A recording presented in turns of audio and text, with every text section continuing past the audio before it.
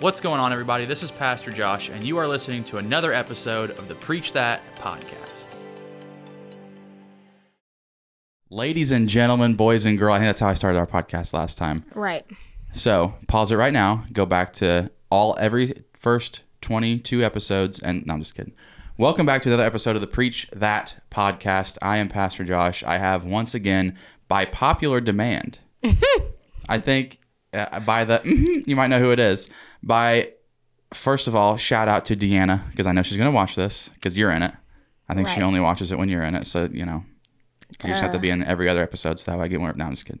So shout out Deanna. Deanna, I think, peer pressured Allie into joining again. She did not peer pressure me. In fact, everybody had asked me to come back on. There were a lot of people that asked you. But Deanna's the OG. A lot of people asked you, and a lot of people said, when are you going to go back on the podcast with Josh? Right. So back by popular demand, my lovely wife, Allie. I did the throw motion, but she's already going to be on the screen because she's already been chatting it up with me. So thanks for doing this again. You're welcome. No offense to anybody else, but you are my favorite guest. I know. I like talking to you. It's just enjoyable. It's a good time. Yesterday was a lot of fun too. Right. So I planned a whole day, kind of, mostly. Not a whole day. I was at work. A whole evening. Right. Yeah, but I planned that part too. I told you that you're going to be at work. Yeah. No, that was I feel like yesterday and today has been a lot of good quality time. And so we're going to share an hour of our quality time with everybody else now. So. Right. I got a list of questions on the way out here. You had asked me, so what are we going to talk about? And I was like, well, I'm going to let you lead this one because you said that you had some stuff on your heart. And you're like, I ain't leading it. You better come up with some questions or I ain't doing it. Right. So I came up with, I think, 6 questions here that I just felt like were on my heart. The Lord downloaded through the Holy Spirit real quick whenever I was out there. So the first question I was going to ask you, and you gave me a funny look when I told you. So last time I didn't tell her anything. She had no clue what any of the questions were going to be. And we were waiting for the air to kick on because it's hot in here. Mm-hmm. The thermostat was turned off. And as the sun goes down to the west, it just beats in this window right here and it cooks this room. So it's toasty in here. Right. So if you see any sweat or anything, we apologize. It's warm in here. But so when we were talking about that, I read through the questions. So she's had about, 6 minutes of a heads up this time of what the questions are, as opposed to a full 6 minutes. 5 minutes, 4 minutes, as opposed to 0 minutes last time. Yeah. But we just wrapped up worship practice for church tomorrow. The first question that I had was, what does worship mean to you? And I think we talked about it a little bit last time, briefly, because we talked about kind of like your calling and your role in ministry at our church and stuff like that, and where you feel led to serve. But so that was more on like a macro level of like a public level, but like on a personal level, what does worship mean to you? Because I know that you have a very special place in your walk with the Lord for strictly worship. Right. So for me, worship in my personal life, that does not have anything to do with anybody else or like ushering the Spirit in for a service. Right. Looks like full surrender to me of just leaving it at the foot of the cross. And that's just my intimate time with the Lord. And I mean, I've had moments in worship practice where it's just me and the Lord, and I could care less who else is around, because it's just my time to be just in that presence with Him and to just lay it down. And I feel like that's important, especially if you're going to lead in any capacity in ministry, to have, that sacred time with you and the Lord, not just in worship, because worship looks different for everybody, and it's not just like music and things like that. I feel like we need to be worshipful in our life, and that looks different for everybody. But for me, in the sense of like actual musical worship, that's where I really just feel like it's a conversation with me and the Lord. Right. And there's a lot of times where it's like I'm singing words that are not on the paper because it's just my time with the Lord. Right. And so it looks different when it's my intimate worship versus on a Sunday morning when I'm ushering the Spirit into, guide a congregation versus my one-on-one worship. Yeah. What's the difference? I've got my own thoughts, and I just popped in my head. Define for me, in your mind, the difference between praise and worship.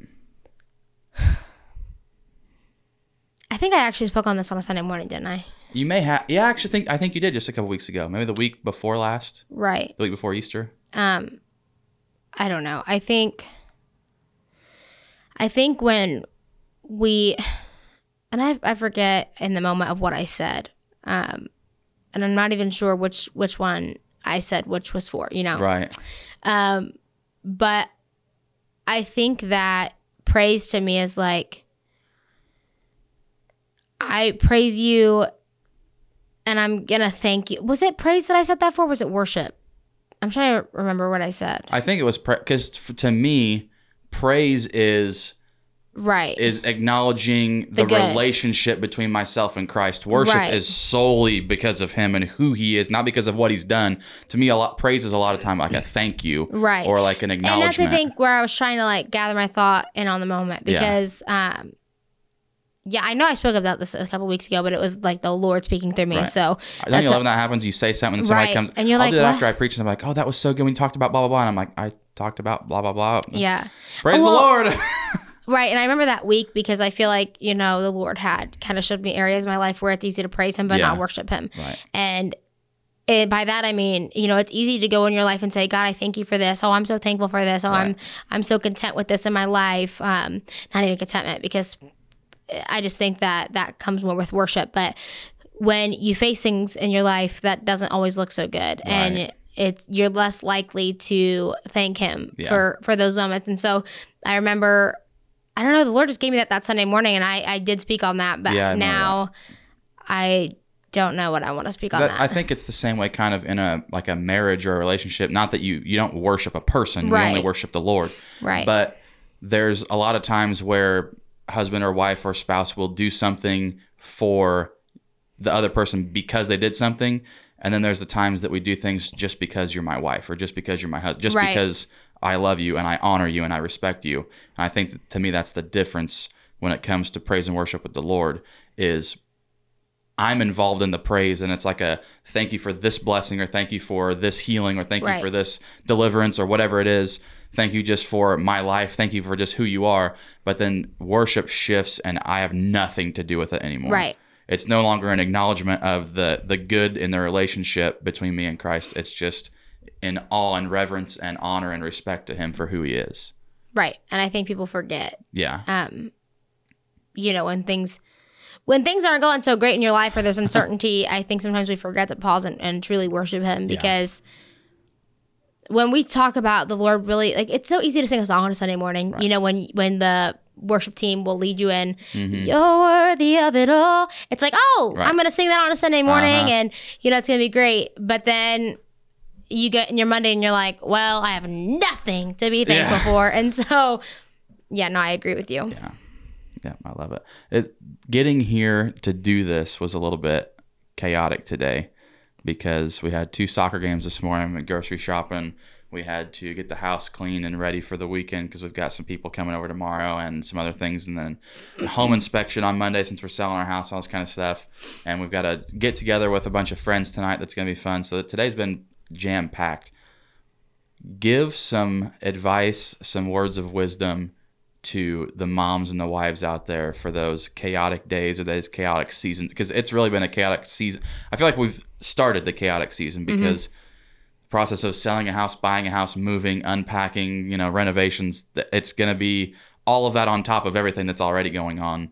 How do you stay like grounded and focused on what's important and focused on the Lord and stuff in those times and seasons and days? You know, it's funny that you asked that question, because when you read it, I laughed in my mind, because your mom and I talked about this on the way to the Shout soccer out, Mom. field. I love you, Mom. Because I texted her and I said, would you mind watching the boys for just a little bit after the soccer game? You know, we have a lot going on. We got to shop for family in need, like all these things. And I said, let me just give you a rundown. And I said, okay, so this morning we have 2 soccer games, and then, you know, Josh and I have to go back to the house to get things prepared. I've got to go grocery shopping. We got to clean the house. And then we got to come to the church for worship practice and record a podcast, which is a minimum of an hour. Yeah. And I said, welcome to our chaotic day. Yeah. And she was like, I forget exactly what she said. Actually, I'm going to look at, because it was just, it's worth mentioning. Because I just talked about this. That's funny. This morning. Oh, and then I said, and then we have the get together tonight. And then I asked her if she had heard about our house situation of the new home. And so I was like, oh, and the home we're buying, It's fine to share this, right? Yeah, I think so. Yeah.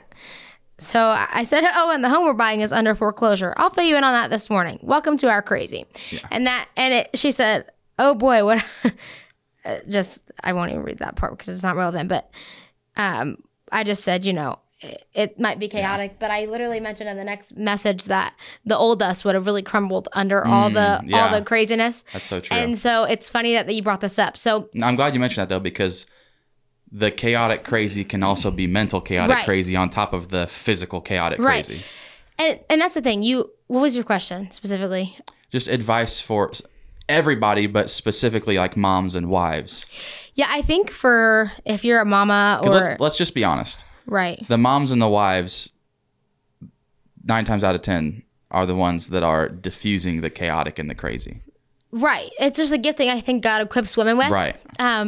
He's the heart that he has given women is a nurturing heart. Right. And so it's designed to, I don't want to get into too much because if people watch this, then they'll think, oh, gender roles and traditional gender roles, and they're going to think that I'm a misogynist or something like that. Right. So I don't want to get too into biblical. I mean, it's biblical. Well, it's just how he created us. And I think that's something I was going to say, of just finding that balance. And, we all have strengths and we all have weaknesses. And so if you're married, if I'm talking to a wife and mom out there, then this specific part would apply to you. And the regard of, my strengths, my weaknesses. I know your strengths, I know your weakness, but I think it's finding that balance and that line of, okay, I've got to manage all this stuff. I got this long schedule. I looked at you this morning and said, honey, do you think we even have time? I get these are the things we have to do, but I'm looking at this list and I'm thinking, even yesterday, we took things off the list. Yeah. And I'm like, we took things off the list from yesterday and pushed it to today. Right. And I'm thinking, well, I don't know what we can even take off this list or move here. Yeah. But do you think there's even enough hours in the day? I genuinely don't think there is.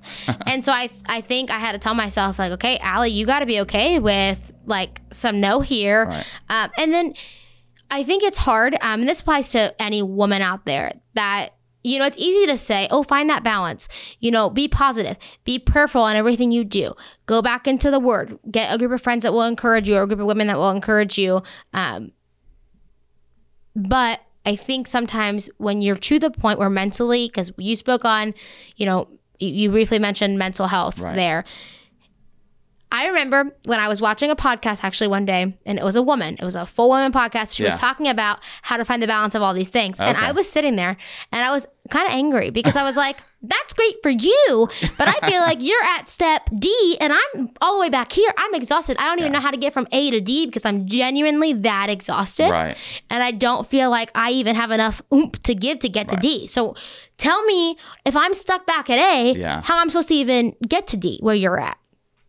And so I feel like where I'm at right now looks a little different because I remember I did mention to you when I said the old us would have crumbled. That's true too. So if you're at point A or however you want to view that in your mindset there, you just need to start with saying, I can't do it all and I got to surrender that. But also I think contentment plays into this a lot. For me, the Lord's really been speaking to me on that because I've had conversations with so many women lately on contentment and what that looks like. And I think so many times in our life and our walk with the Lord, in our roles as a mom, as a wife, as a teacher, as a leader in a church, and a friend, and all these things, I think so many times in my life looking back, and we still have that struggle because we're human beings. So that's never going to just fully go away. Right. But now I'm very aware. I'm self-aware of that. However, I remember when I did not even know where to begin, I remember looking at everybody else and thinking, man, they have it all together. Yeah. And not even just on the outside, but genuinely, that's just truly what I believed. Right. I believed it to be such a truth that I felt like I would never do anything in my life. Right. And I would look at everybody else's lane that they were in and where they were at in their walk, and I would be back here and I would think I'm never going to get there. Well, I never actually got anywhere when I was looking at anybody else's lane.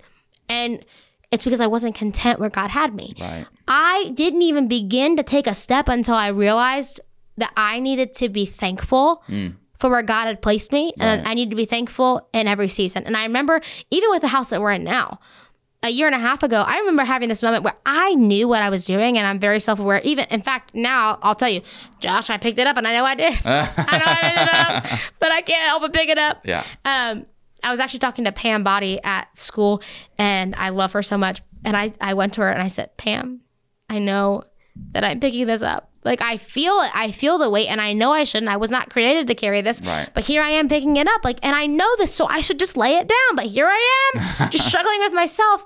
And so I remember when a year and a half ago, we were going to sell this house. We talked about Yeah. it. You know, Yep. we really wanted a bigger house and all the things, but I didn't want a bigger house for the same reason that I want a bigger house today. I wanted a big, I don't know if we ever talked about this, I don't think so. but the Lord kind of had started to show me a few things, like with teaching me what contentment really looks like and Yeah. how we actually walk in that in our lives. And I remember looking at a lot of our friends who, in my eyes, had the house that we wanted or right. the lifestyle. Uh-huh. And it's not even just in the regard of like, or in the lens of like, oh, they have everything type of lens. It was just like, man, like that's our dream and Yeah. they're already living it type of thing. And so I was so fixated on that I lost focus and appreciation and joy because I wasn't content where God had me. It's okay to desire more. Right. It's okay to even pray for more. It's Right. okay to ask God to grow your finances, to grow your marriage, to grow your walk with Him. Yep.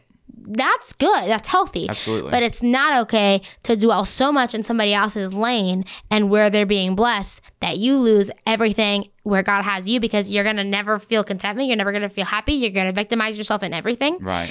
And so I learned a long time ago, and with this whole process of selling our home, back then, a year and a half ago, I wanted a bigger home. And not to be showy, not because I needed the people to be like, oh, I want to keep up with the McLeans. Right, like, oh, look what they have. Look at their big house. Oh, they have a new sports car. Like, I'm okay with that one. right. But I didn't, it's not because I ever had this idea in my mind that I wanted people to drive by our home and be like, oh, the McLeans, Yeah. look at them. They have it. It was more because I felt like I had to keep up with what everybody else, Yeah. was doing. And I didn't, the desires that I have now. And when we really sat down and talked about like prayerfully considering moving and Right. all the things, part of that was location, obviously, we want to be closer to the church, to family, to work. Right. And I think people are kind of shocked that we're still, I'm not going to mention the town but we're still in the same town, but we're just closer this direction. Just the opposite side of town that's closer to everything. Right. And so it makes sense for us, but I think it's still shocks a little bit of people. Yeah. But my reason and my why for now is I just want that house. Where we have now is beautiful, and I loved our home. It was such a great season for us and in our marriage and with our kids and just everything. It served its purpose and its time, but yet I had this desire to have a house full of people Yes. and to have Bible studies in our home. Right. And it's not that it's like, oh, it's impossible, but comfortably we could Right. not fit anybody more, even our family that comes over, just our blood family. Having a Bible study with children, Right. with There's other nowhere. parents and stuff, it would have been very, very difficult. Right. It's just too much chaos in a smaller area. Right. And even, you can't focus on anything. Right. And so it's like, even with the nice weather and stuff, like, sure, kids can run outside, but like, there's nowhere for them to go inside where they can just be kids and not be like in our laps. And so I really, really prayed. I said, God, like, this is a desire I have. And I want this house to not only be our home, but I want you to fill it with people who are unchurched, who Yes. may never walk into a church, but you can point them our direction and they can walk in our home. Right. And they can meet you and they can experience you. And that's my desire now. And so it's crazy. And I feel like, honestly, this week was draining. And I told you, I said, I texted you, I don't know what day it was. I was like, babe, I need you to pray for me. I don't think I'm going to make it. Like Tuesday. Right. Tuesday. Tuesday or Wednesday. I'm like, oh my goodness, it's Tuesday and I don't think I'm going to. No, I think it was actually Monday. It could have been. I think it was Monday. It was not Friday. We'll say that. Right. And I was like, I don't know. I don't think this is going to. Yeah. I don't think I could do this. I just felt exhausted on every front. And I had to remind myself this week, okay, no, we're not doing this. You are not gonna even get in your mind with this. Like, you are blessed. You are favored. Like, and I pulled up my Bible and I was reading in Romans, and I just kept speaking that truth over my life. Like, okay, like he knows the plans for me. Like he has designed this path for me. I just need to trust him and walk in this. And I just kept reading and just speaking that promise over my life. And so I think sometimes it's okay to feel overwhelmed. It's okay to say, I feel like I'm drowning, but it's not okay to stay there. Right. You have to pull yourself out of it. So I think it's that balance.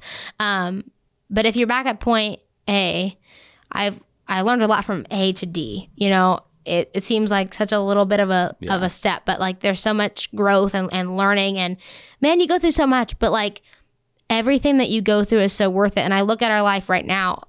I mean, we couldn't say it's chaotic. Yeah. We have a lot of uncertainty right now in life. Like the house that we're trying to buy, we just found is under foreclosure and all the thing was, and then now it's back out so we can buy it. Right. But there's just chaos. There's just a lot of moving pieces there and nothing certain. Right. And so it reminds me what you just said a minute ago, like whenever you went and got your Bible, and it reminded me of the and not that you did this, but I've done this a lot. I know you have done. I don't think you did it in this instance. It reminds me of when the disciples were on the boat with Jesus, and Jesus was sleeping down in the bottom of the boat, and the storm was going on. They were all freaking out and going crazy, and all this chaos was going around them, and it was just nuts. They're, what are we going to do? They start throwing stuff overboard and everything else, and finally they go wake Jesus up, and he comes up and he calms the storm. And oh, you of little faith, you know, you could have done this. You have the authority to do this, but you had to wait for me. We do that all the time. Like, yeah, Jesus is in our boat, but he's down sleeping in the bottom, and we're upstairs trying to deal with the storm and all the chaos. And not that having Jesus awake in our boat will always prevent every storm. It will prevent some, but it will also make us prepared for the others. Right. And I think some storms we go through, honestly, is to teach us that we do have the authority as a believer. Because, you know, it's easy for somebody to say that, but I think there comes a point in your walk with the Lord where there's that testing point. Yeah. And I'm not saying that he gives you a storm to you know, drown you, but I think looking back at what you just said, there are multiple times where I had to really learn that I had authority. In fact, I called my dad when I felt, you know, there was things going on. I need you to pray. I need you to go to my house and pray. And I'm like, looking back, I'm like, man, I didn't even need, like, yes, my dad's awesome, but like I could have taken authority in that moment, but yet I didn't feel like I could. I didn't feel that I had that anointing, and but we all do. And I think there are times that a storm comes just to teach us that we can call the storm to cease. We can tell the waves, see ya. Yeah. Like we can do that. And so, but yeah, there are a lot of times where I feel like, and especially as women, like you said, we tend to nurture, we tend to try to carry the weight of everything. And I think sometimes we do get lost in the chaos, and we forget that there's other people because we feel like we are the resource. Yeah. And so as women, I do feel like we do carry a lot. And this is not just married women. This is not just, you know, for parents. It's for anybody. For anybody in any stage of your life that you're at. I mean, I think about women, like just teens, like this applies to you. And I would love to actually have questions from younger women, not just married women, that do have questions, because sometimes you forget, you know, kind of what you experienced in life, that you can impart that wisdom. That's why I go to Pam. I'm like, Pam, you're so wise. I need your wisdom here, because I feel like I love sitting with women who have walked through things that I can learn from. Yeah. Because you can learn so much from fellow believers around you, and not just because they're older than you or even younger than you, but when somebody is just, when they've walked through things and you just sit with them and you just listen to the wisdom that they're speaking, it's like, man, like you can save yourself a lot of heartache. But I do agree with you. I mean, there are a lot of times where I feel like we are right there and we're like, well, I'm gonna deal with this, and you know, the storm's not gonna be as bad because, but it is. It's we need to, all of us need to get to a place in our life where we have peace in the storm, because we know that the one that's in charge of the storm has peace enough to take a nap during it. Right. He's the one that's in charge of it anyways. He's the one that we're following. If he's at peace, we can be at peace. Yeah, he needs to be our anchor, not our last resource. And, Everybody, Jesus is the emergency room for a lot of people instead of their family doctor that they go to for regular checkups on a regular basis and maintain health instead of going to the emergency room when something bad happens because they didn't maintain their health. Right. Jesus needs to be the family doctor, not the emergency room doctor. Right. And it's easy to kind of lose that balance. Absolutely. But I do think, you know, if you're going through something and you feel, you kind of have to evaluate your own life in this a little bit. Going back to your question of, you know, how do you balance things? And I really think you have to look at how you're feeling. Where are you at? Like, are you feeling like you're drowning? Are you feeling like you're victimizing everything in your life instead of just focusing on... There were times in my life I literally walked around my house and was thanking the Lord for everything in my fridge, like item by item. God, I thank you for this piece of string cheese, and I thank you for this string cheese, and I thank you for this yogurt, and I thank you for this apple, and I thank you for this milk. And 3 hours in, I just wept because I was like, man, I lost sight of all of this. I didn't even make it through my kitchen. Right. And I'm like, are you kidding? Because somebody said, like, you don't even realize what you have. Go around your house and thank God for every individual item. I'm like, I can do that. Yeah.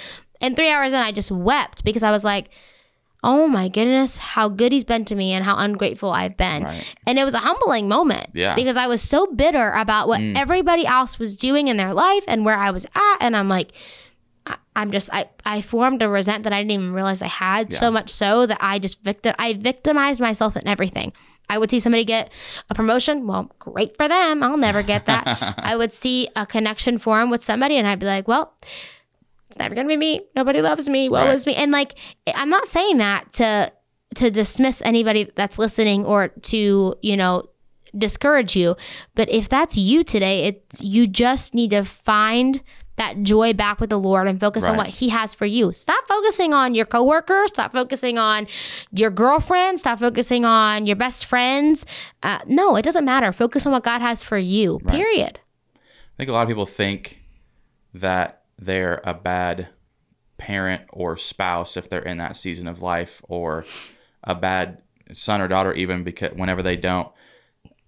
It's easy to say like God comes first, but then when it comes down to it and the decision is, okay, do I go spend time with my wife before she goes to bed, or do I go get into the Word because I haven't had that time with the Lord yet? Mm-hmm. And we're like, well, she's going to get mad at me or what if this and that.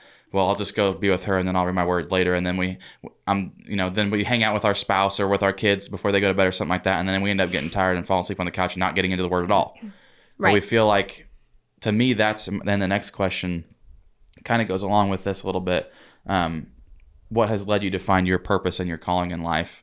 And I think it kind of goes a little bit hand in hand, because that, number one, I said it in a sermon a while back, and it wasn't in my notes. The Lord just said it through me, and I've went back and re-listened to that part again for myself. But the Lord isn't a priority; He is the priority. Right. He needs to be the number one priority to get through the storms in life. Whenever I find myself in chaos, I go back to my priority list and I realize, oh, he's number 4 right now. Right. And I got to get him back up there to the top. And to me, that is the number one answer, like you've been saying the whole. Basically, I feel like I'm summarizing what you said. Basically, is make the Lord the priority again. Right. Right, because when you don't, you'll realize all these things just falling apart. Right. And I get convicted every time I see some other pastor post a reel or something on that. I get so convicted because anytime that I get where the Lord isn't number one on my list and something like that, my excuse is always like, well, I don't have time. Right. And then I get the weekly screen time thing on my watch that tells me how many hours a day I've been looking at my phone. I'm like, I had time. Right. And that's another thing. Like, that's such a good point. And I think that, you know, many young people that heard you say that would have almost rolled their eyes in their head, including myself. Like, because there are moments where I'm like, yeah, but you don't get it. Like, reading my Word sometimes feels like work, and it feels like I this chore, because it used to. I genuinely felt like, oh my goodness, I just want to scroll TikTok. I just want to lay in my bed on my eating bed and just scroll TikTok. I don't have to think. Right. I don't have to do anything. All I'm doing is moving a finger, right? And so it's like, yeah, but I'm putting no effort into this. But I remember a night that I did not read my Bible at all that day, and I had felt like really grouchy. Oh, so sorry. I felt really grouchy, and I was just in a bad headspace. And then I was like, well, I didn't read my Bible the other day either. Wait, I haven't read my Bible at all this week. And I was very grumpy. And I was just like, well, I just don't have the energy to read my Bible. And I just remembered thinking, okay, you know what, Allie? Like, we are putting our phone down. If you haven't even gotten in your word and it's Wednesday, like, that's not healthy for you. So I remember putting my phone down, and I was in the room because you were out there doing something, probably your, either media stuff or whatever. You were wrapping things up. You do closing shift. I open. That's right. So you were probably closing it down. Morning person, night person. Right. So you're probably closing it down, and I was in there like pitying myself, like, well, this is why. And I remember I closed my eyes and I was like, you know what, Lord? It's just you and me. And I just talked to him. And I just was like, okay, Lord, this is why I feel like I'm in this headspace this week. And I just let that out. And then after about 10 minutes of it, like, I literally was like, you would have walked in, you would probably thought I was sleeping. But I was not sleeping. I was just talking to the Lord. And then I was like, you know what? After that, I just wanted to grab that devotional. Yeah. I wanted to grab that Bible. But I'll be honest, before that 10-minute intimate time with just me and the Lord, no, I had no desire because I felt exhausted. I was like, man, this is effort. I've got to sit up. I've got to think. I've got to put work into this. Yeah. And so sometimes I think it's just like you needed to kind of like shut it all down. Yeah. And just say, okay, God, I'm just gonna lay here in the silence, and I'm just going to just ask to be in your presence, and I'm just gonna dwell on that and let you fill me up to get up. I mean, right. I'm gonna look up a verse here as we're talking, because I did a reel or a short ever on it weeks ago, and it's one of the ones that it's so funny to see on social media. I'll post something 3 weeks ago and it'll get, decent views or decent engagement, a few comments saying amen or thanks for posting this, whatever. And then I'm 20 some reels later, and then that one starts to blow up and people commenting and all that kind of stuff. And one of the ones that's doing that right now is it's the verse I'm going to look up here in a second. But I think the reason, and it's understandable, but we can't allow it to become an excuse. Right. The reason that for me, and I think it's true for humans in general, the reason that our priority list gets shifted up, because if you look at it and you look at the priorities that should be at the top and then the priorities that end up at the top, the ones that should be at the top are unseen. Right. They're spiritual. The things that end up at the top are things that are seen. They're physical. Mm-hmm. And what you focus on is so important. Well, I've got 20/20 vision. My eyes work pretty good. It's a lot easier to focus on that tree than it is the Holy Spirit.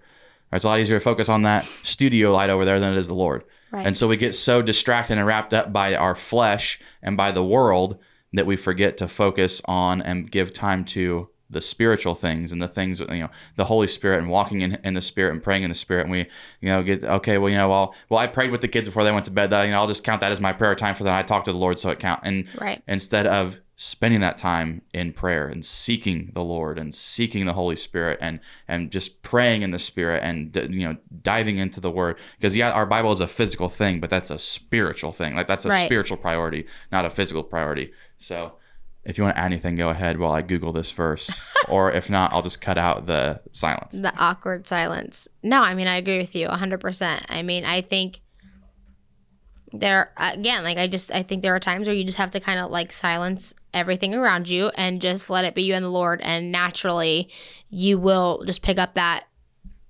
time with you and him. And I think we can overthink that sometimes, but I think sometimes it's just surrendering, and he honors that. I think we forget about that, but the Lord will truly honor your surrender in that moment and your reverence to him. Right. Because he's sovereign and he's worthy of that. He's worthy of those 10 minutes where you just say, God, I just want to surrender this because I know that I'm battling myself, but you are worthy, and I know that you will meet me where I'm at. Like, he will truly enter into a room where you feel so defeated. And I just feel like if I can't give God 10 minutes to say, God, I'm sorry. I have not prioritized you. Yeah. I have not gotten in that time with you this week. Right. But I know it's wrong. So this phone, I'm not picking it up until I just surrender this to you. And guess where he meets you every time? Right. Exactly where you are. So I think sometimes you just have to remind yourself of that. Like, close your eyes and just ask him to come in. He will never, ever, ever leave you. Anybody out there, if you think that the fact that you get immediately tired and exhausted every time you think about reading your word, if you think that has nothing to do with anything spiritual, I want you to think again. Right. That is a spiritual thing. Right. The enemy out there can influence us in certain ways and come against us. And if you think that you just happen to get exhausted randomly every time you try to pick up your Bible and you think that's just your fault, think again. Pray against it, and pray against and bind and rebuke those spirits, because we have the authority to do that as believers in Christ. Right. 100%. That's so true. That's so true. Every time, I think it could be noon on a Saturday, and you could have taken the kids to do something, and I've got everything done at home that I need to, and I could just have an hour left before you're going to get back home. Right.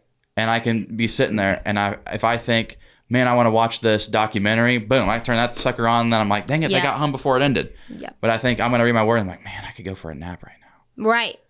Right. Or, you know what I mean? Or even like, being in ministry, you pour out, so you're naturally tired. Like on Sundays, I feel like, holy cow, I'm exhausted. Yeah. Because it's true. Like you are pouring yourself out. You're pouring out the Lord on everybody else. And it's not even yourself. You're pouring out what the Lord has given you. And so I take that back. You're not pouring out yourself, but you are pouring out, and you are allowing your cup to run over. And what's really funny is on Sunday mornings, I could have 12 hours of sleep and only had 5 hours like every other night, that week. But on Sunday mornings, I feel so exhausted. Yeah. And I'm like, what? Right. No, we got to just wake. I could sleep until 8 o'clock, which never happens on a Sunday. However, that happens any day with our children. Right. But even if that happened, I'd still be tired. Yeah. And so I'm like, no, we're not. But it's so true, though. It's so, so true. The verse that I wanted to share, I looked it up here. It's Galatians 5:17. Mm-hmm. For the desires of the flesh are against the spirit. And that's like the first 10% of the verse. And I could stop right there. Mm-hmm. And that's exactly what we're talking about. For the desires of the flesh are against the spirit, and the desires of the spirit are against the flesh. For these are opposed to each other, to keep you from doing the things you want to do. Right.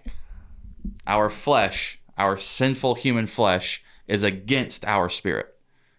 And then we wonder why we can't do the we're just tired. It's your flesh. Right. It's because our flesh is susceptible to the enemy. Right. Our spirit is not, because it's sealed by the Holy Spirit. Right. And they're against each other. That's the trick to all of this that we're really talking about, is getting your flesh and your spirit aligned. Right. The days that we wake up on a Sunday morning and we feel great for church, and we go and have an awesome service and it's powerful and we just feel the Lord moving throughout the place and everything else, those are the days that our flesh and our spirit are aligned. Right. Those are the days that we were a good team on Saturday night instead of arguing on Saturday night. It's the days where we were good parents and gave our children the time that we needed instead of getting distracted by all the other things, and then the frustration comes in because we know we should spend time with them. We also have to get this stuff. It's when our flesh and our spirit come in alignment when we have those days. Right. And I think we say jokingly a lot of times, like, die down, Allie, rise up, Jesus. Yeah. But it's true. It's true. It's so true. And so I think in moments like that, I mean, you've even called it out, which I never love in the moment, but I need to get better about doing it pre. Right. I mean, like when we're at that point, and then it's like, duh. Like we both know it, but it's figuring out, wait, I know what's happening here. Uh-huh. Let's come together in unity. And you're talking about recently, whenever I said, you realize we only argue the weeks that I have to preach. No, but that's true. I wasn't necessarily thinking of instant, but it is true. Like that. Yeah. That is something that happens a lot, because obviously, I mean, if the enemy can cause, and that's the thing. Does it divide us at the end of the day? No. But will it cause a stirring and chaos? Right. Yeah, absolutely. Yeah. And so if he can keep us just kind of in that mindset, right, which never ends up working, but good Lord, we could save ourselves a lot of time just seeing it before it actually happens. Right. And so, which I feel like we've gotten a lot better at, but it's hard. And so, yeah, I mean, you're not alone in that. Don't look at us and think, man, I wish I was them on Sunday mornings. No, there are mornings where she still gets grumpy people. Don't let her fool you. What did you say to me today about that? Oh, Caleb, when he was screaming for about 20 minutes. Yep. on the way home, like bloody murder That was screaming. on the way home, and he continued to scream while I was getting him ready for bed and laying him down for bed. Okay, so like 35 minutes, honestly. So, it's like ear-piercing screaming. That kid. And he Got didn't some stop. lungs. Right. And actually, Penny knows because she was on the phone. Oh, and yeah. she's like, what's wrong with him? And I You'd was think like, somebody smacked him in the face. right. I'm like, he's Caleb. We put him in a car seat. Right. So she was on the phone with me, and I was like, oh, it's just Caleb. But he screamed for 35 minutes, and then, which felt like an eternity. You know, parents can relate to that. But it was just that ear-piercing screaming where it was like you just wanted to freak out. Right. And I got grumpy. I got grumpy because he was grumpy. Right. And so poor you, because he's screaming. And I'm like, forget all of you. I'm going to bed. Because I was grumpy and I was overstimulated and I had a long day. And I was like, well, I'm over you people. Like, I'm going to bed. And then Caleb woke up in the morning. And what did he say to you? I'm sorry for yelling at you. I'm sorry for yelling. And then he came into my room and said, I'm sorry for yelling. Uh-huh. And then you said, oh, you are just like your mommy. Which is true. I get cranky and then I just need to go to bed. But then in the morning I wake up and I'm like, oh, I'm sorry. Yeah. If you know Allie and you ever spend any amount of time with her, if she starts to get grumpy around you, either let her take a nap or give her some food. That's true. Actually, there was one night where Josh intentionally didn't feed me, and I think he was just waiting for that reaction. Intentionally didn't feed me. Any couple right now can relate to that. I Correct, texted because him all and the said, men will understand when I asked you a dozen times what you want and you said nothing. no, No that's man not true. would read through that and be like, okay, I need to bring her something that she already said sounds disgusting. Okay, let's play this back. Okay, first of all, I should have brought chapstick in here. My lips are dry. Your office is terrible. But It is dry in here. right, I keep looking at my lips. The whole church is dry. It makes it worse. A new humidifier for this place. Yeah. Okay, so let's actually speak on truth here, because I think you're forgetting a massive part of this. I don't lie. That's all I do is speak truth. I think that you're forgetful.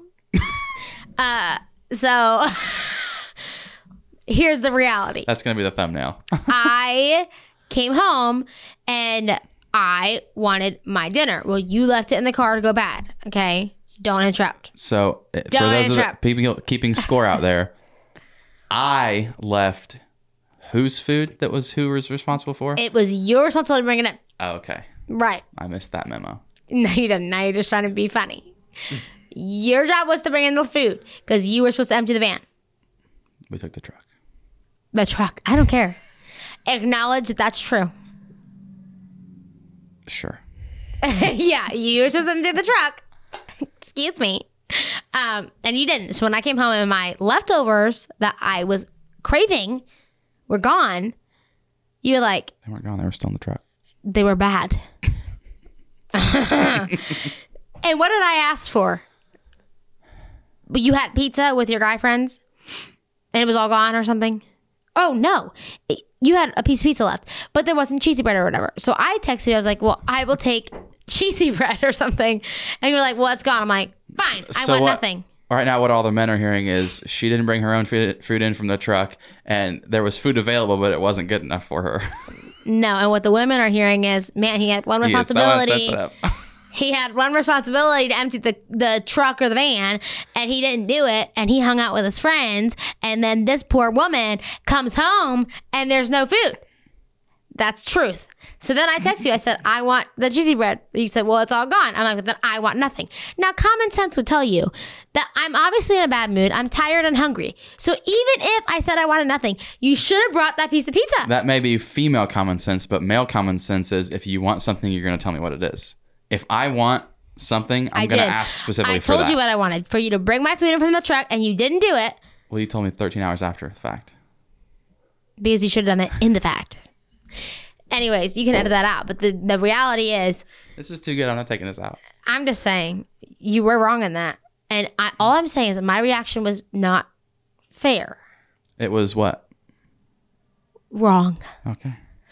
But Y'all heard it. I was hungry and tired, and you could have fed me. This woman was so angry. And I asked her, I said, well, we have leftover pizza. Do you want some pizza? I got told no to pizza 7 different times. I finally grabbed some pizza and took it into her. And about 5 minutes later, she said, I can't eat 2 pieces, but thank you for the pizza. Right. And you know And what? then I came in and got it. You gave me a kiss. You went to sleep. Right, I did. Because you know what you did? You fed me. You're welcome. Yeah, but you could have avoided that. You could have avoided that. There's a lot of things I could have avoided over the course of my life and our marriage. I mean, same, but I did apologize. But you have to remember, men are fixers, not avoiders. So we mess stuff up, but we know how to fix it. You can't fix the fact that you let my food spoil in a truck Apparently I could, because all I did was bring a pizza and it fixed it. after my explosion. I don't even know how we got on that, but I have no idea. now we're going to watch this back and be like, oh. That's funny. Nice little peek into some friendly banter between husbands and wives. Well, I mean, it's just the truth. We're It not is the truth. perfect. I should have brought the food in. Thank you. I know that. Anyway, back on topic after the hilarious tangent we just took for 10 minutes. On to the next question. Uh-huh. And I don't have no idea what you're going to say to this because whenever I asked you, you said, oh. Which one is it? Because you wear a lot of different hats in your life. Right. You're a follower of Jesus. You're a wife. You're a mom. You're a teacher. You're a daughter. You're a best friend. And you're a soccer coach sometimes. You're a baseball coach sometimes. You do a lot. And in all of those areas, even if you don't have the title of leader, you're a natural born leader. You have a type A personality. Right. As you can all see by the last 10 minutes. I like giving you a hard time. But you have a type A personality. You are a natural born leader. You have extreme leadership skills. Even when you're not the leader or in that position, you know how to, it was Craig Groeschel that did a couple episodes of a podcast that really helped me, how to lead from behind, basically, right. Or how to lead up. Mm-hmm. What does leadership look like to you as a woman in 2023? And I only throw the woman part in there because our world has changed so much when it comes to women and female empowerment and more women taking more leadership roles.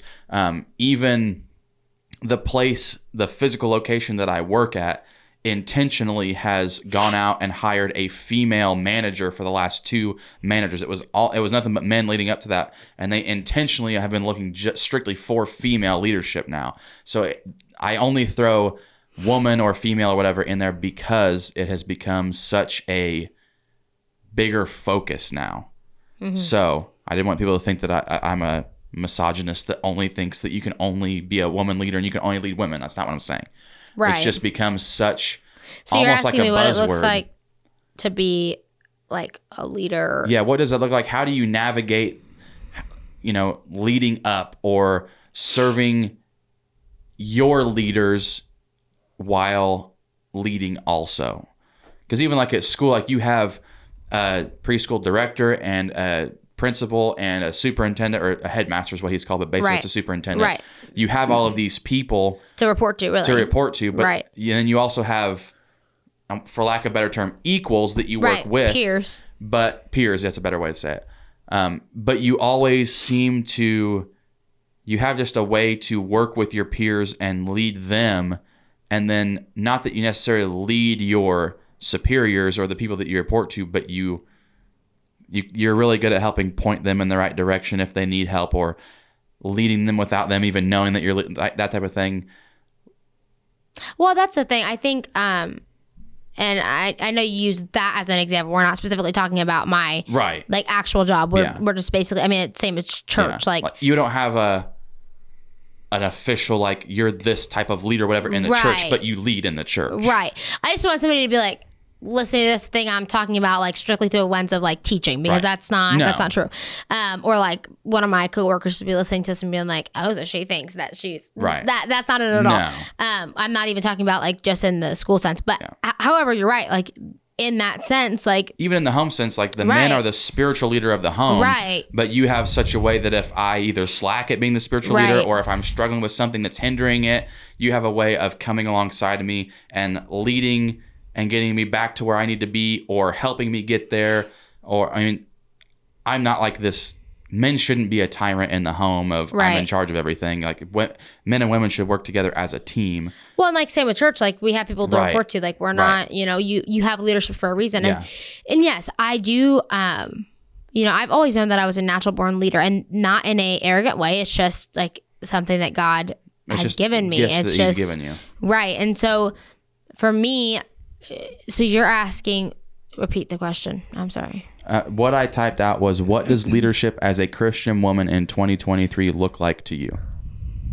And you can take it however you want from there. Right. So I think for me, just leading in any regard. I was going to say, if you think that the word woman needs to be taken out of that and answered a different way, go for it. No, I'm not saying that. Because I am a woman and I understand what you're saying.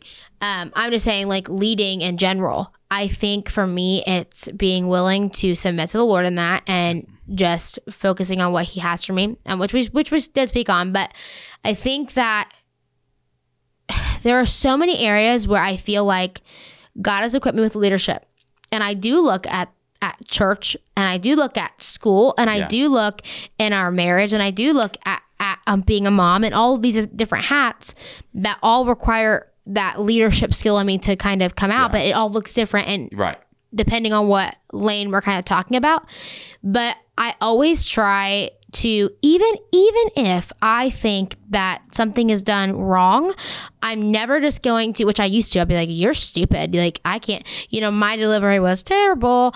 And the Lord has really shown me that, because I was humble enough to say, God, I don't have this all figured out. Right. I was willing to learn from people above me, and not in, again, like that sounds like, demeaning in a way, but there were people above me that really mentored me and took me alongside of them and taught me a lot of things. And I applied that, and I essentially mastered that skill, and I took that, and then I would get the next tool along the way, and I would master that, and then I'd put it in my toolbox, and I would just keep gathering all these tools. And I'm still like, I will never, ever, ever be a perfect leader. Nobody will. Right. But I think to be a leader in general, I think you need to be willing to be humble enough to say, I don't have it all figured out. Right. But also your goal should be, at the end of the day, to bring people alongside of you for the positive. Yeah. If you see somebody that's kind of, struggling, take them alongside of you. And listen, I truly think of it visually. I'm a visual learner, so I naturally just think of things in a visual sense. And so for me, I think about the fact that there was a time in my life where I just had a toolbox and nothing in it. And now I'm like, I have so many tools. I will share it with everybody around me. Yeah. And so when I see somebody who doesn't have just even the simple box, I'm like, I'm going to equip you with that right now. I'm going to give you this toolbox. I'm going to teach you this.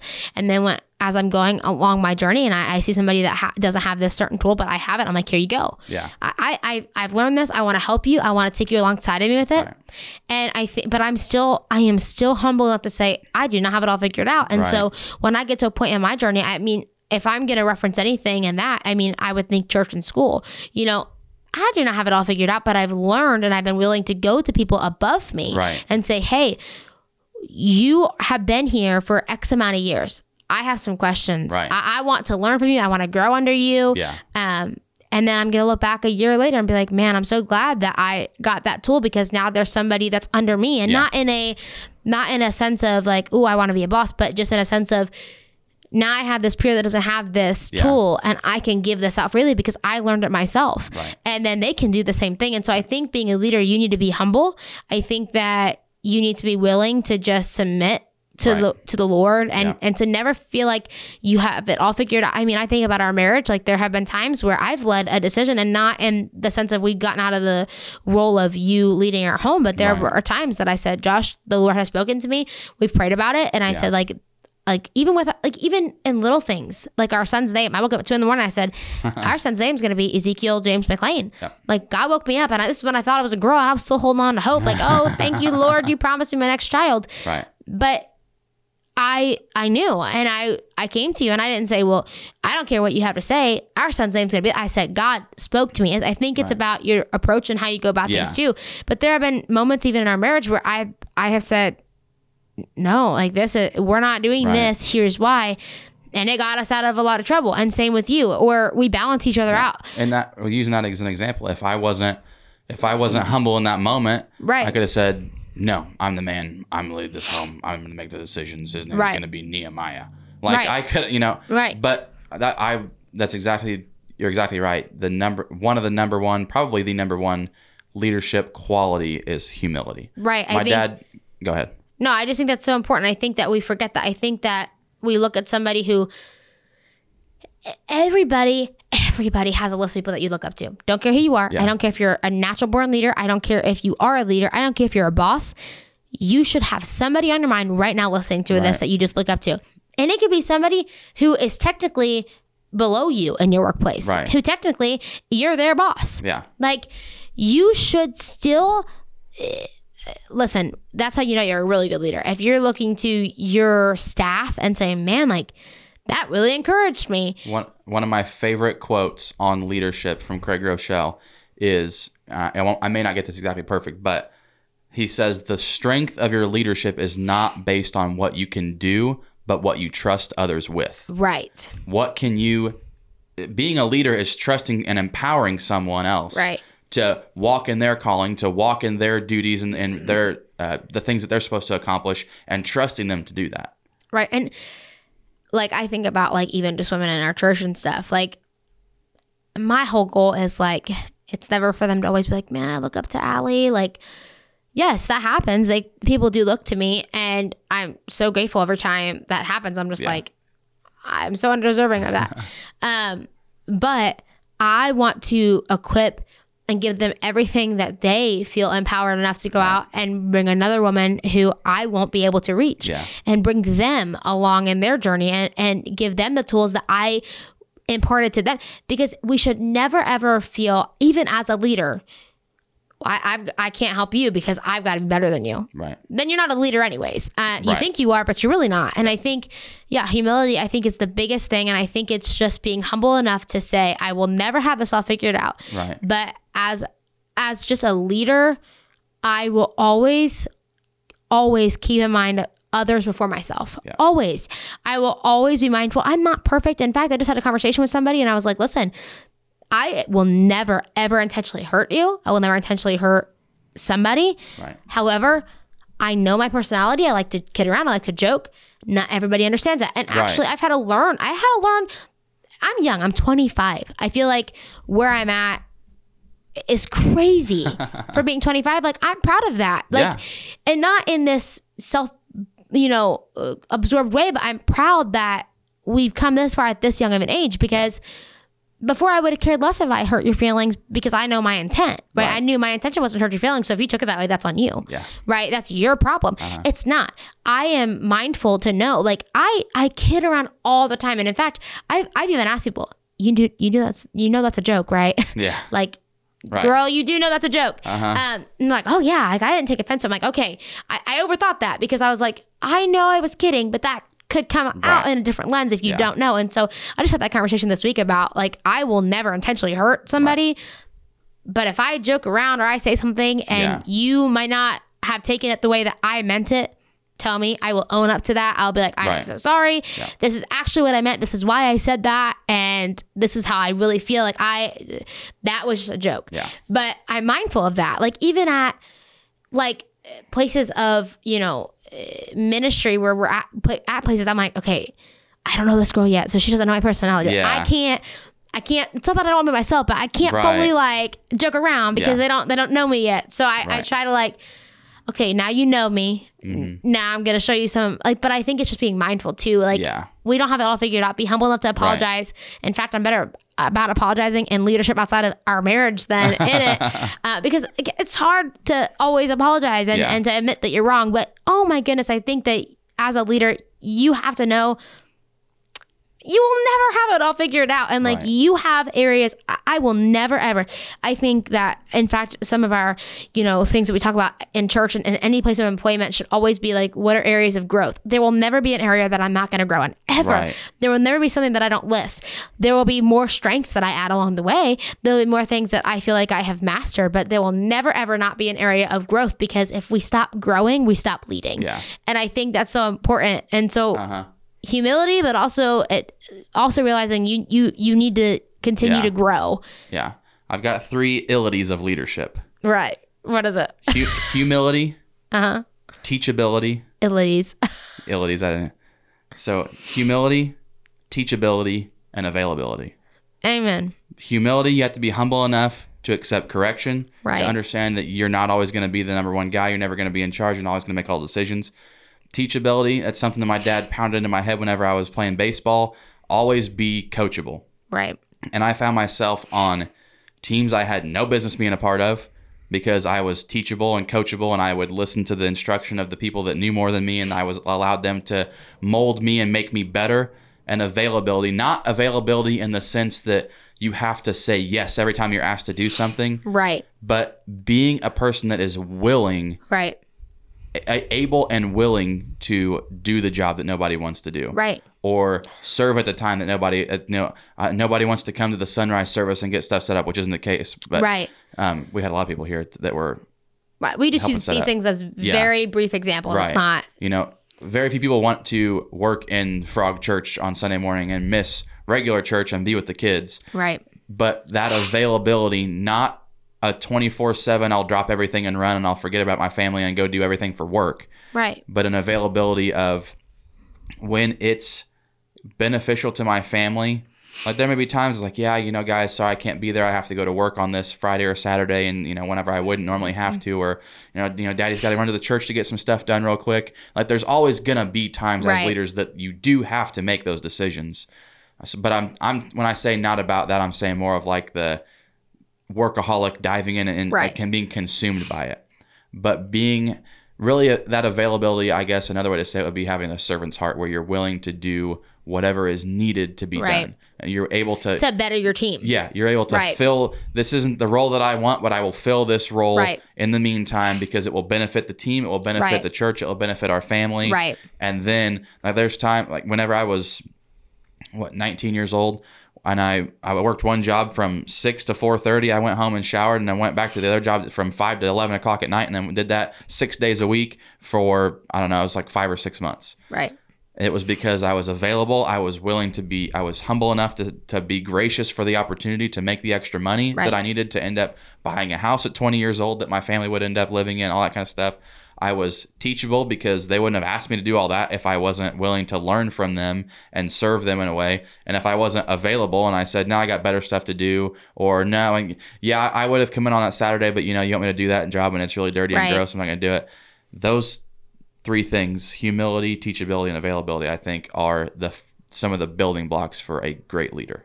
Right. I think that's actually a good way to wrap up not just this podcast, but Right. just multiple layers of our questions, because I think what you just said is so important to remind ourselves. I spoke on we sometimes victimize ourselves in everything. And I think it's because we lose track of, wait a minute, anywhere I ever got, any promotion I've ever gotten in a job, an actual job position or in ministry or anywhere, it's always because I was willing to serve where nobody Right. else wanted to serve, Right. where it was almost seemed like these grunt roles, Right. or, oh, that's, nobody wants that. Yeah. That means you're worthless. Right. And that's how we convince ourselves that, right?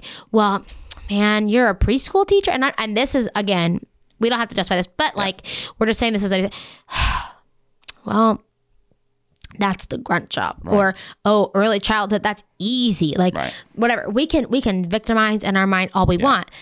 But in reality, that's not true. But when you're willing to say, man, I don't necessarily want to cover this aspect of ministry, or I don't want to come in and put all these eggs together for this event that everybody's going to come to at 11 and I'm here at 8 in the morning stuffing eggs.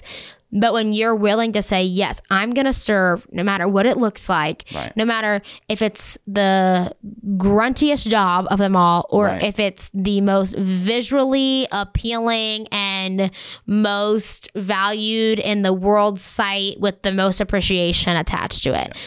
There are jobs that we've done that nobody even knew about and didn't get one thank you. And there's been jobs we've done that you get so much recognition for, it's crazy. But I think that where we're at, none of it is not, we did not get anywhere with saying, no, I'm too good for that. Right. And I think that goes back to just being content, being willing and able, no matter what it looks like, to to say yes. I mean, truly, it's just that saying yes. And so I really do like what you said. I think it's a good way to like bring all the questions really into perspective there, because your illities make sense, babe. Thank you. I appreciate that. What are you looking at? I'm looking up something else. Basically, I wanted to bring my illities back to scripture. I don't say those three things because they sound good and because it's a great alliteration because they all end in illity, but humility because the scripture says that God will bring down the proud and raise up the humble. Right. That is a trait that is described multiple times in the Bible as a trait to aspire to. Right. God always raises up those who are truly humble in heart, not false humility, and that's a whole other topic that we could talk about. Right. But truly humble. Teachability. Scripture says that obedience is greater than sacrifice. Being someone that has the cognitive ability to hear from the Lord and be obedient to that and be teachable in that moment. There might be things that we think we've got figured out and like, oh, I'm going to do this because, God's called me to preach and, I'm going to preach my way and the Lord may teach me a new way or teach me something else, or the ability to learn from Scripture, from the Lord, from the Holy Spirit, from, spiritual fathers or mentors in your life. And the one that I was trying to find, availability, in Isaiah chapter 6, verse 8, this is the NIV. It says, "Then I heard the voice of the Lord saying, 'Whom shall I send? And who will go for us?' And I said, 'Here I am, Lord, send me.'" And that's multiple places in Scripture where the one that God chooses is the one that says, "Here I am, send me," the one that makes themselves available to him to be used. Even the disciples, Peter making himself available on the day of Pentecost. Jesus told him to not leave the city until they got the gift that was promised from the Father. And they could have just went, and that wouldn't have been teachable because they wouldn't have been obedient. It wouldn't have been humble because they would have thought, "I got this figured out." And they wouldn't have been available because they weren't where they're supposed to be whenever the Lord told them to be there. Right. But because they were those things, when the Spirit came at Pentecost and Peter preached with great power and saw thousands saved and brought to faith in Christ, because those three things were evident in their lives. Right. And those are building blocks we all need to have. And Amen. Yep, I love it. I might have just wrote my next sermon right there. See? Well, when I was talking to Allie. I'll just have you preach it. No, thank you. One of the young ladies at youth group said, I told you this already last week. Mm-hmm. I know she leads worship and she's not really a preacher or whatever, but she can really preach. I said, you don't even know the half of it, young lady. When the Lord gives me something, I definitely will speak. Amen. But I will never just speak out of what I have to say, or Amen. It will be. That's right. It'll be something. Right. But it'll be words. But it will not be what you came for. That's right. So we're not going to do it. The last question that I had, and this, you can bring this in a funny way, or you can bring it in a serious way, or however you want to wrap up. Or in a wrap it up way, because it's 5:06. We're supposed to be on the road. The last question, and sorry, Jake and Chelsea. Yeah, our apologies. It's her fault. She talks a lot. But I love joking. We have $100 worth of chicken in the car. We got to get to people. Okay, yeah. That's a story for the next. Yeah, my bad. We'll say that on the next one. What's a question that you've asked me that I've either never answered or never fully answered that you are still curious about? And it can be something goofy or it can be something serious. You asked me that, or you mentioned that you were going to ask me that, and I was like, I have no idea. Or maybe a question that you've always wanted to ask or you've thought to ask but you haven't asked. See, and I don't mean this in a way to get out of this. Like, I know people are, that's boring. But, like, genuinely, if I have a question, I've always asked you. That's my personality, though. I don't. Yeah. That's a bad question for me. You're a very curious person. Right. But not for long, because you're going to find out. Right. Well, yes. Yes. Her little detective self is how we figured out a lot of information with this whole house buying situation. Right. And you're welcome. We appreciate you. You're welcome. However, I don't have a question because I genuinely, and I can't even think back to, like, anything that I could even reference here because I just ask it when I think it. Yeah. I mean, there are times where I'm like, I'm not with you, so I've got to be like, hey, I have a question. Remind me to ask you it. But that is true. She ain't lying, people. If she's got a question at 3 a.m, she's gonna ask it. She's gonna. It's true though. Hey. Even if you feel like you hear a noise. Did you lock the door? Right. That's legit. There's a lot of times where when I wake up, I'm like, oh my goodness, is somebody gonna come in our house? I don't know because I don't know if you locked the door. So I wake you up and ask you. But that goes to show that I don't even go back to bed unless I know. That is true. All right, so you got off the hook. Jake and Chelsea will thank you. Yeah, and the $100 chicken sitting in our car that is not warmed anymore. That's plenty warm. It's all wrapped in foil. It's fine. Uh-huh. It's in a big foil pan. Just We'll like see. the 8 pounds of salsa that we got. I don't know why you did that. They asked if I wanted chips and salsa, and I said throw it in for free because get my money's worth. We'll tell you that story next time. Anyways, thank you guys so much for joining us and listening. Please make sure that if you got this far and you've watched the whole video, Girl, bye. give a round of applause. Cough clap. Now, we appreciate you guys so much. Make sure that you like, comment, subscribe. Apple and Spotify for audio is available. YouTube, just search Josh McClain with 1 C, or you can search at Pastor Josh MC, and that is also Instagram, and that is also, I'm on the TikTok, girl. 1C. You want to know why I said girl, bye? Why? That was for Deanna. That's what I figured. If she made it this far. I feel like Deanna's going to make it this far. Girl, bye. Deanna, text Allie right now, Girl, bye. girl, bye. And then we'll know that that's going to be your test. Right. And if we don't get this is going to post on Monday. If we don't get that text by Friday, we're going to be upset. And for everybody else, you subscribe to all the Yes. things. I don't have an Instagram, so I'm not going to plug that. What 25-year-old woman doesn't have an Instagram, guys? This one, but I do have a TikTok, so follow him on TikTok. I do have Facebook. Follow him there. I do have a YouTube. Follow you there. I do all the stuffs. Instagram, if you have it, yes, do that. But if you're like me and don't have one, I'm not going to force you to get one. Okay? I understand. Hey, Facebook owns both, so it's basically the same thing, right? Whatever. I don't have one, so. Anyways, thank you guys so much. We appreciate you for listening to us banter and discuss and joke and argue and all of the fun stuff. We appreciate you guys so much. This would be pointless if you guys didn't watch and listen and interact and engage with the content, whether it's long podcasts, short videos, whatever it is. We appreciate you guys. We're going to go eat chicken. A lot of it. A lot of shredded chicken from the Mexican joint. I'm looking forward to it. Me too. But we're telling them that I cooked it. Yeah. I'm just kidding. Anyways, thank you guys again, and we will see you on the next episode of the Preach That podcast. Peace. Peace out. Hey, we got to go for real though, babe. 5:10, and I have to pee.